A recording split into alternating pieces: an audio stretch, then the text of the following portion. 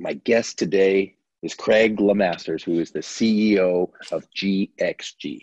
Craig, how are you today?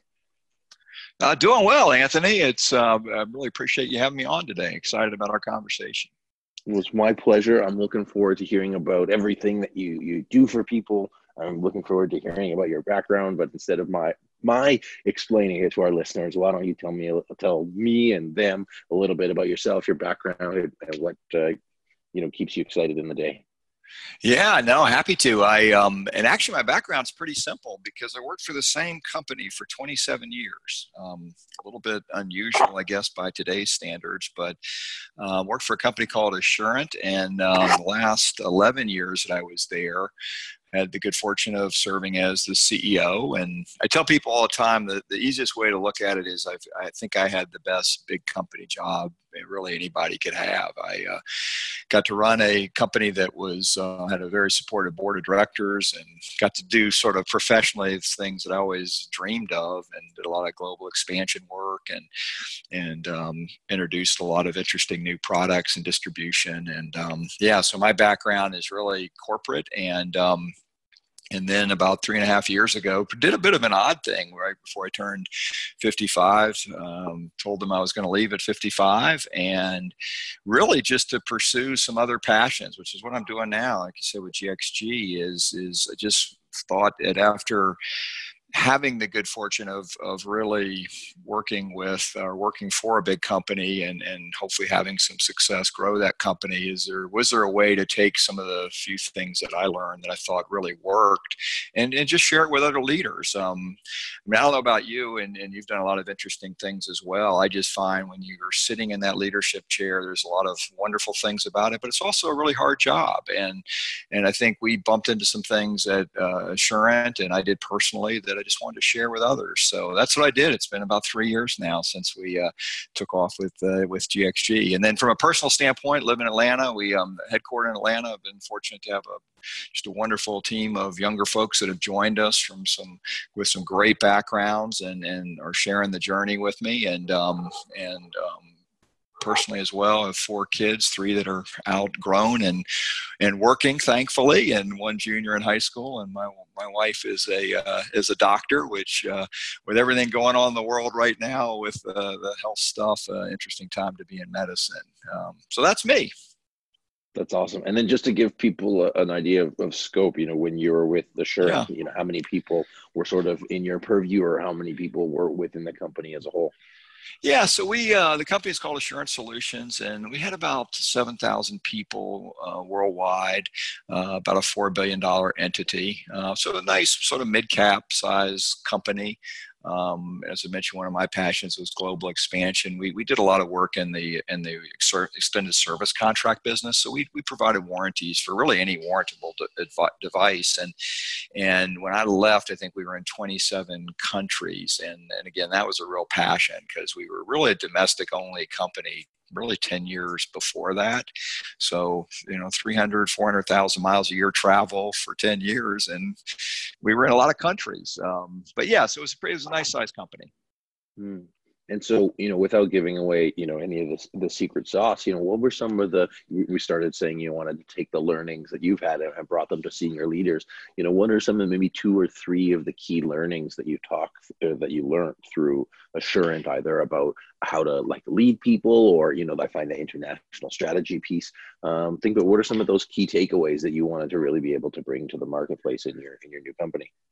Yeah, no, there was a couple that really resonated with me. And number one, and I know a lot of people talk about this, but on the people side, I always called it the thoroughbred strategy. I became really passionate about the idea of, how do you actually go find the best people, hopefully help teach them, and then ultimately retain them. So I started calling it the thoroughbred strategy. If you think about race, if you know about race horses and that industry, I always thought it was a great analogy because they're the hardest to find, they're the hardest to train, and quite frankly, they're the hardest to keep in the track, but they also tend to be the most successful.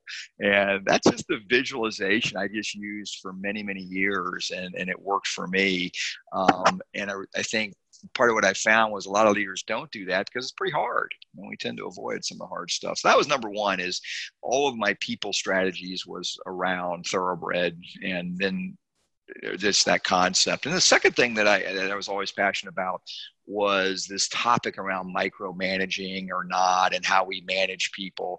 And I had a really wise person teach me years ago that I started using this, what he called a telescoping technique. And, how do you get really good at telescoping in and really managing at the micro level things that have to get done, and he always called it inspect what we expect. And I always loved that, and that was the easier part for me early on in management, and I found with most people. The harder part is the opposite. How do we telescope back and actually unleash these thoroughbreds and let them run? We don't want them to jump over the rail of the track, but how do we let them run? So that was sort of the second thing I got really excited about, very granular about. And then the third thing was the whole body of work that I stumbled on about 15 years ago, which Angela Duckworth, if you're familiar with her, just a really brilliant researcher at the University of Pennsylvania, started doing this research around grit and this very unique idea of where does passion and perseverance fall into this whole thing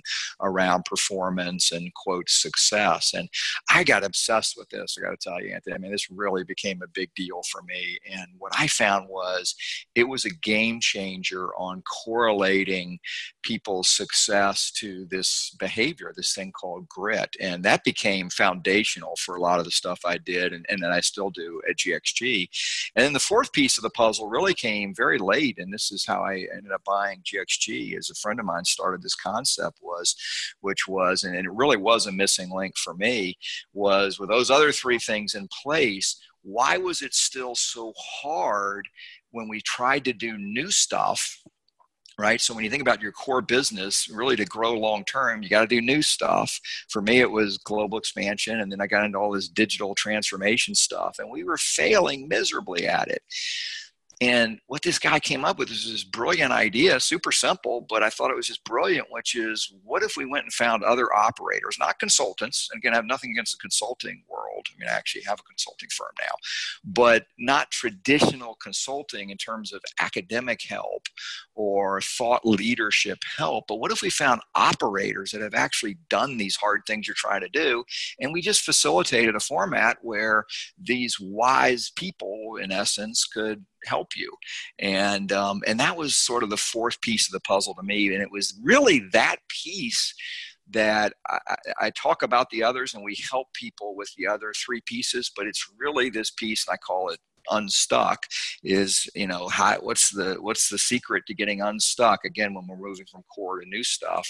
And it was really this wisdom-based methodology that I got really excited about, that I literally went out and, again, a little bit of a bizarre move to leave a really good job and go do this, but it's been a blast for the last 3 years. And my passion, quite simply, is just sharing it with whoever will listen. And we've got a wonderful group of clients now that it's all organic, that they tend to tell others about it because the methodology works. And again, I'm an operator. I'm really not a traditional consultant. So I come at all of this work as an operator to say those jobs are really hard. And when we have to grow in new areas, it's really hard. And I'm just hopeful, and I've seen it now the last 3 years, this methodology really helps people get unstuck. And that's what I get excited about. That's awesome. So definitely, so we got the thoroughbred sort of approach for teaching and retaining talent.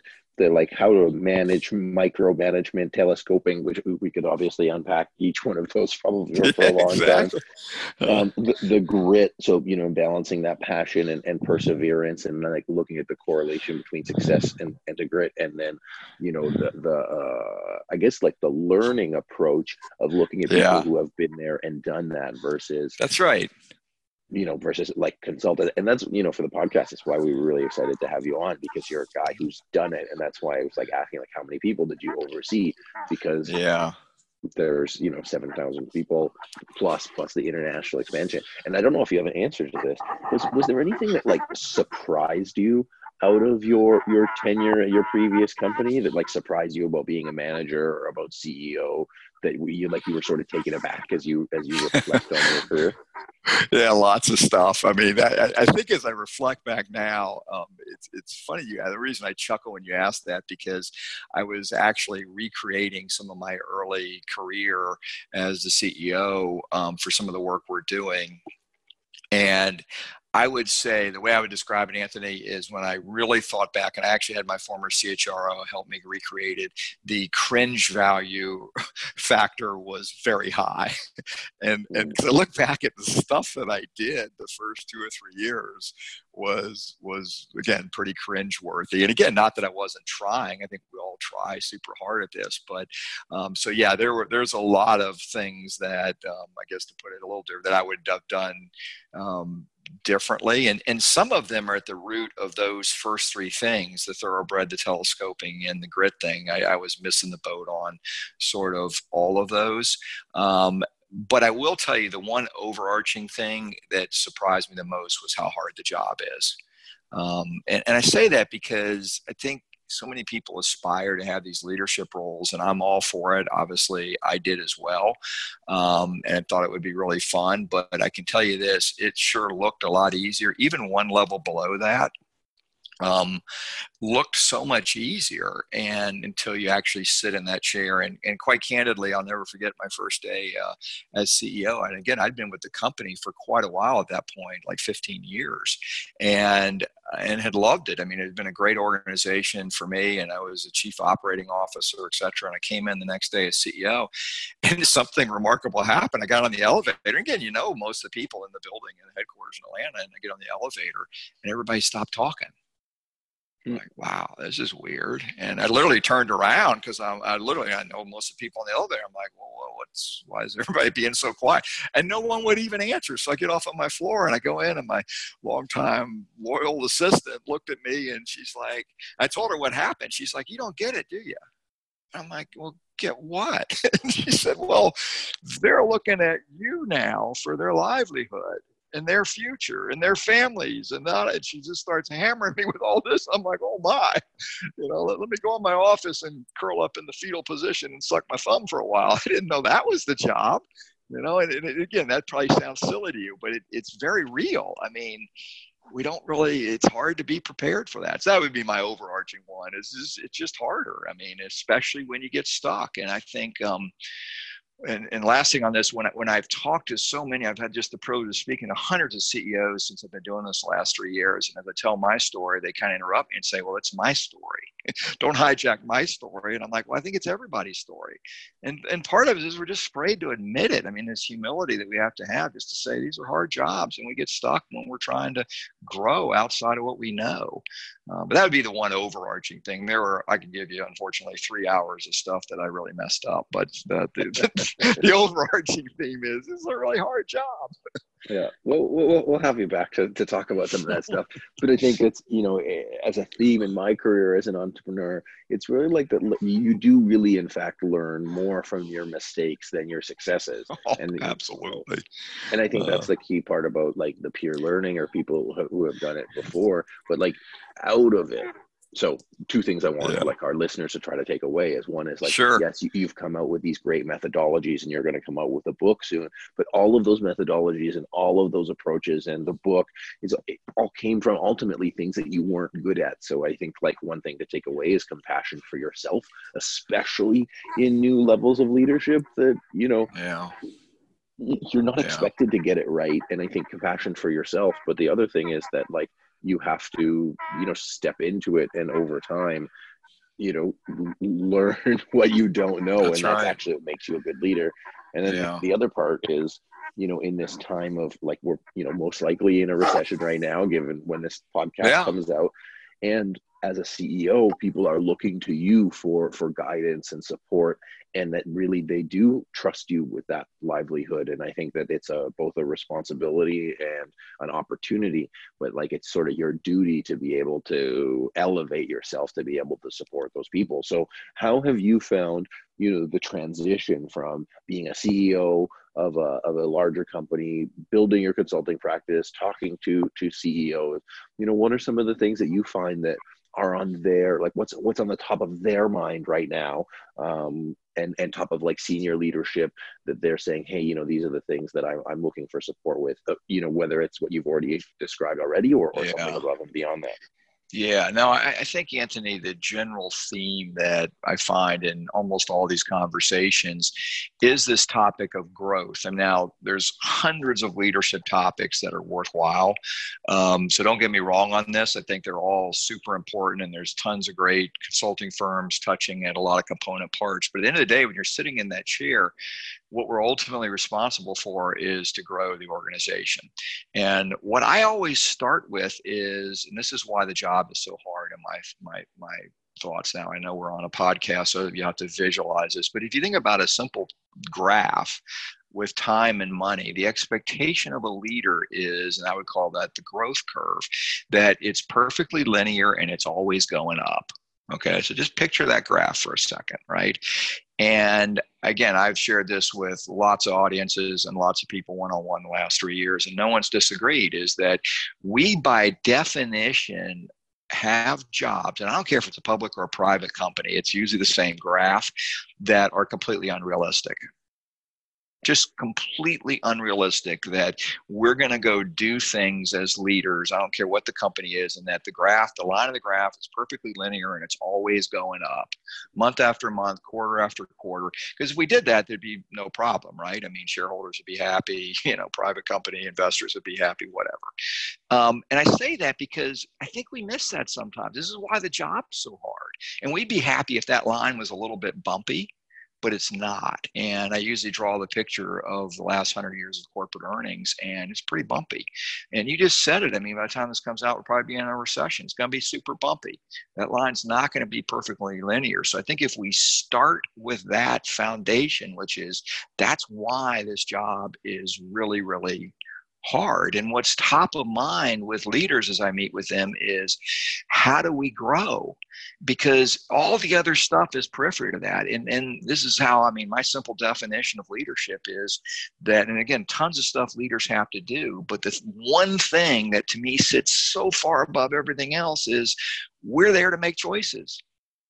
And at the end of the day, that's our job. We have to make the final call. We have to make the choice. So the question just becomes, how do I make better choices and make them faster? And that's where I got so excited when I was introduced to this wisdom-based methodology, is that's when the job's so lonely. If I'm sitting there, and in my case, I had to take a company into sort of the digital future. We were 100 years behind. We had bought a bunch of insurance companies, not super digital savvy. And we had to get there, and we had to get there quickly. And guess what? I had, myself included, a group of hardworking senior leaders that had almost no knowledge and experience of how to do that. And yet we were the ones making the choices and trying to figure that out. And when I landed on this little model, that's what got me excited, because that's what's top of mind of leaders is, how do I go from point A to B? Right. And what I found was missing, and I use a simple definition of wisdom, just so you know, it's W equals K times E. So it's this unique intersection of both knowledge and experience, but it has to be both. And so what I found when I was on my digital journey, I had tons of knowledge. We're paying consultants $5-6 million a year, big company, board loves it. Nothing wrong with that. It was tons of knowledge. I had decks, 300-page decks of knowledge, but I didn't have anybody that had ever done, not the experience, that had actually gone and done what I needed to do.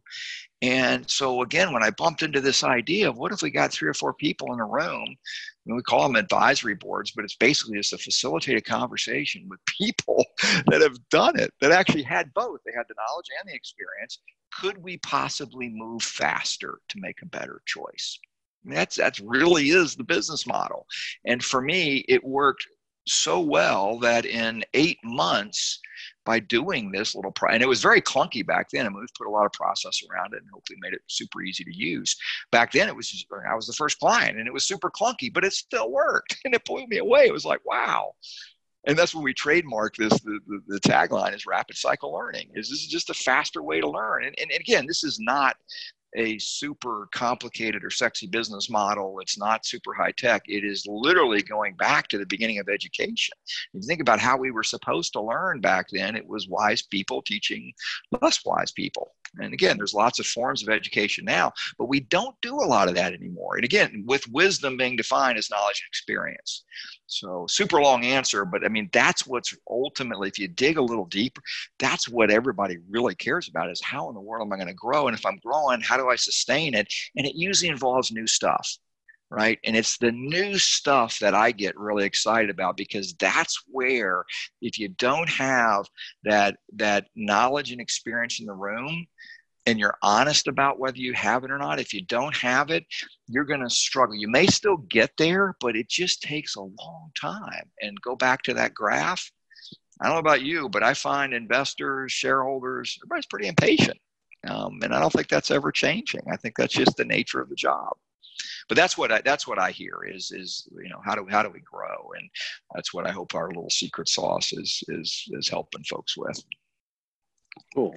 So let me I want to take taking all of that, just going back to like the original learning, making the decision making and going through that, and then actually, I mean, presumably it might not have been stated, like the ego component of like listening to people who have been there and done that, and then also like having the fortitude to make those decisions.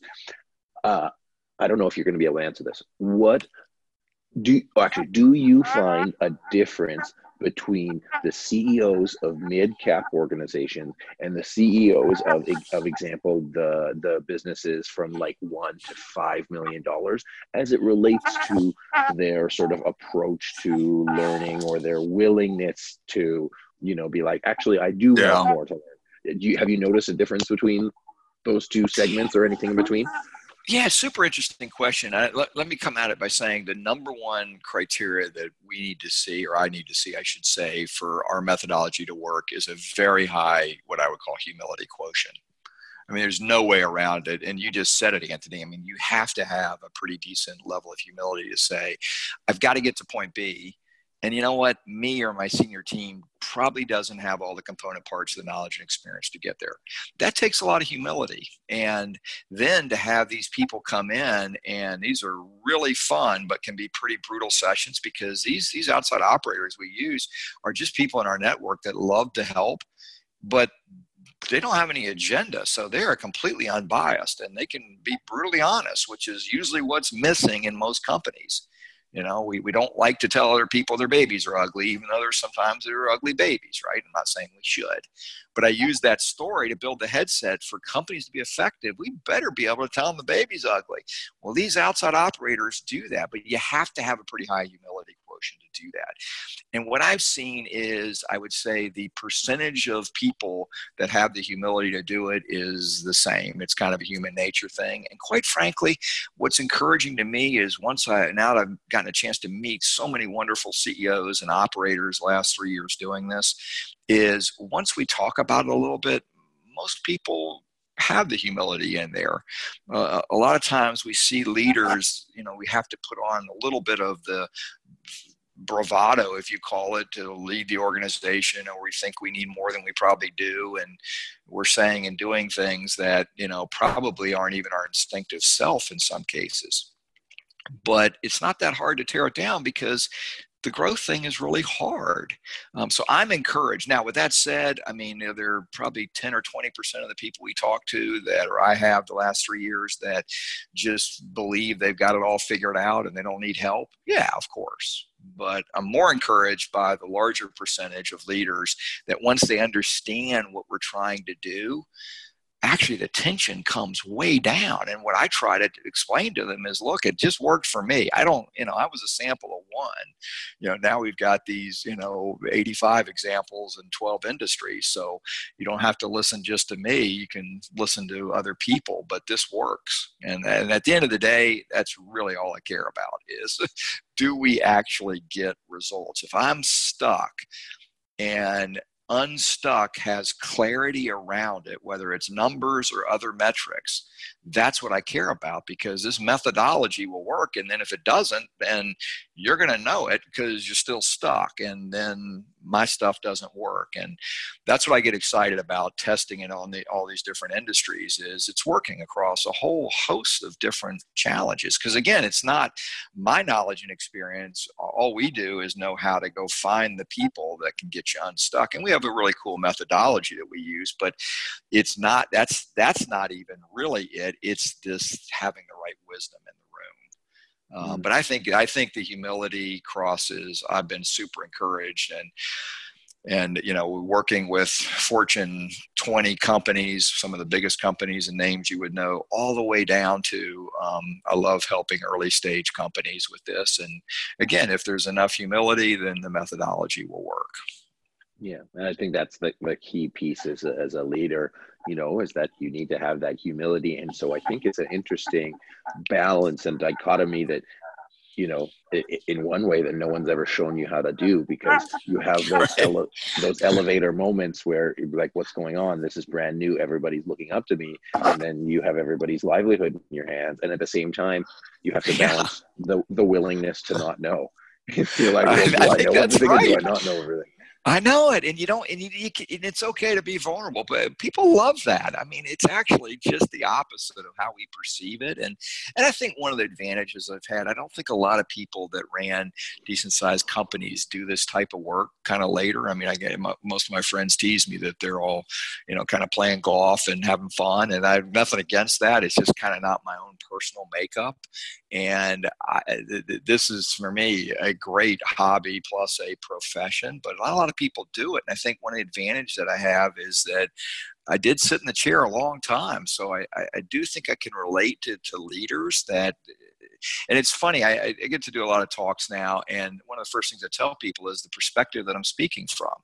I don't think a lot of speakers do that anymore. It's like, well, where are you coming from on this? You can be a thought leader, you can be an academic, you can be a consultant, whatever. And my perspective is I'm just an operator. I don't have a lot of other fancy stuff. I just ran stuff, and I think we did it pretty well. But I think that perspective is important, because the second thing I tell them is, I'm coming at this because I think your job is really hard. And quite frankly, I don't think many people say that. I think people love to attack people in the corporate world and even smaller companies. It's like, oh, you've got this great job and you make a bunch of money, and some of that might be true, right? And it is a great way to make a living, but it doesn't mean it's not hard. And so that's my perspective. And I think it reduces some of the tension, is that I'm not here, to attack you. We're not here to, make anybody feel bad because we're not getting to our goals. It's to recognize it's hard. And I'm pretty confident now that I will bet our business model on whatever you're stuck on. It's because there's a lack of knowledge and experience. And we actually built this really cool probability thing we do with people as we map out an ecosystem of how we think you could get unstuck. And we actually build this probability model to show, with the current knowledge and experience in the organization, here's the probability of success.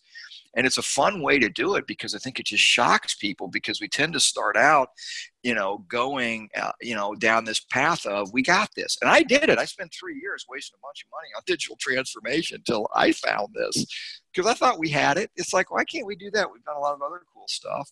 Well, all of a sudden, this probability model we built was based on those conversations I used to have. When I finally sort of did that in my mind, I'm looking around our boardroom going, wait a minute.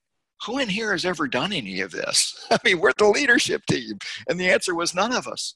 None of us. And what's fun, Anthony, is that's happening every day in boardrooms. It's happening every day in these meeting rooms we're having. We try to solve everything internally, and it's hard because we just don't have the knowledge and experience. Not that we're not trying. We're probably trying harder than we ever have, but we're just not getting there. That's why I love the whole rapid cycle learning, sort of trademark, because it does capture, the excitement of this is we can do this much quicker if we have the right wisdom in the room. That's awesome. Well, obviously, there's like the other balance of that you have to be confident in being able to do something, but like going through your process and say, like, very real, does anybody have any experience around the table?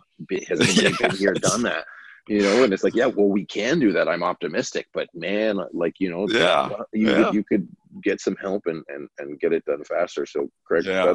that's awesome. And just go so ahead. you know, on that, Anthony, it's a fun exercise. And again, anybody can do it. Anything we do, again, I love to help people, but anybody can do it. But if you take what you're stuck on and you just build an ecosystem, there's usually 4 or 5 component parts of it, right?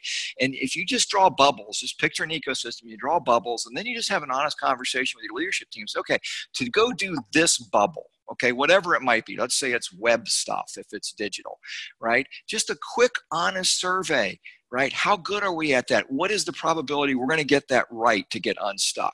And it's interesting when you do that with groups of people, and once you get them going, they're super honest. And they'll say, okay, well, probably 40%, we're okay at it. And then you just picture working around that ecosystem, and then you add it all up and you come up with it. I've done this a lot the last 3 years, and most things that companies are stuck on, there's less than a 60% probability they can do it. And it's shocking to them. They sit there and then they want to debate the process. I'm like, well, you guys just answered. It's your I do it on whiteboard. Here's your whiteboard. It's your body of work. Were your answers wrong? Well, no. Okay, well, how do you feel about having a 60% chance of doing exactly what you told your board of directors you were going to do a year from now? It's big. I call it the rut-row experience, to be technical. It's like rut-row. But anyway, it's a lot of fun. So I encourage everybody to do that. That's awesome. I appreciate that. Well, I think everybody, whether you're a CEO or senior leader, can benefit by having some shared experience, putting a common framework around it, and really like maximizing the chance of success and getting unstuck. So just as we finish up here, Craig, can you tell us really quickly about the book and where people can get a hold of it and you in the future? Yeah, absolutely. So the book should be out in late April, sometime in May, depending on what's going on with the all the health stuff and the economy, but it'll be done by the end of April. And the title of the book, shocking, is called Unstuck. And the tagline is how to unlock and activate the wisdom of others. And then you can find me at gxg.co.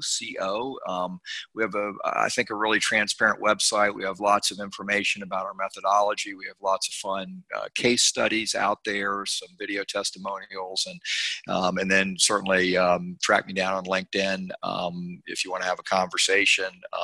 Love to help people and love just to, again, have conversations about this stuff. And if there's any way we can help, we'd love to do that. But most of all, my passion is, again, leaders are in those are hard chairs we sit in. So I love helping folks that are honest and humble about it, that they're stuck on stuff. And I would love to have any conversations that would be helpful. That's fantastic. Thank you, Craig. I really appreciate you making time for us today. It's been a really fun conversation, and I look forward to the next one. Yeah, thank you, Anthony. Appreciate you having me on. My guest today has been Craig LeMasters, who is the CEO of GXG. If you enjoyed today's episode, be sure to rate us 5 stars on iTunes, Stitcher, and SoundCloud. And if you have a CEO in your network that could benefit from building an ecosystem around them, or they're transitioning into a new role, be sure to send them this podcast, because I'm sure they will appreciate it. Thank you so much for joining us on the Strategy and Leadership Podcast. My name is Anthony Taylor. I hope you enjoyed today's episode, and we'll catch you next time.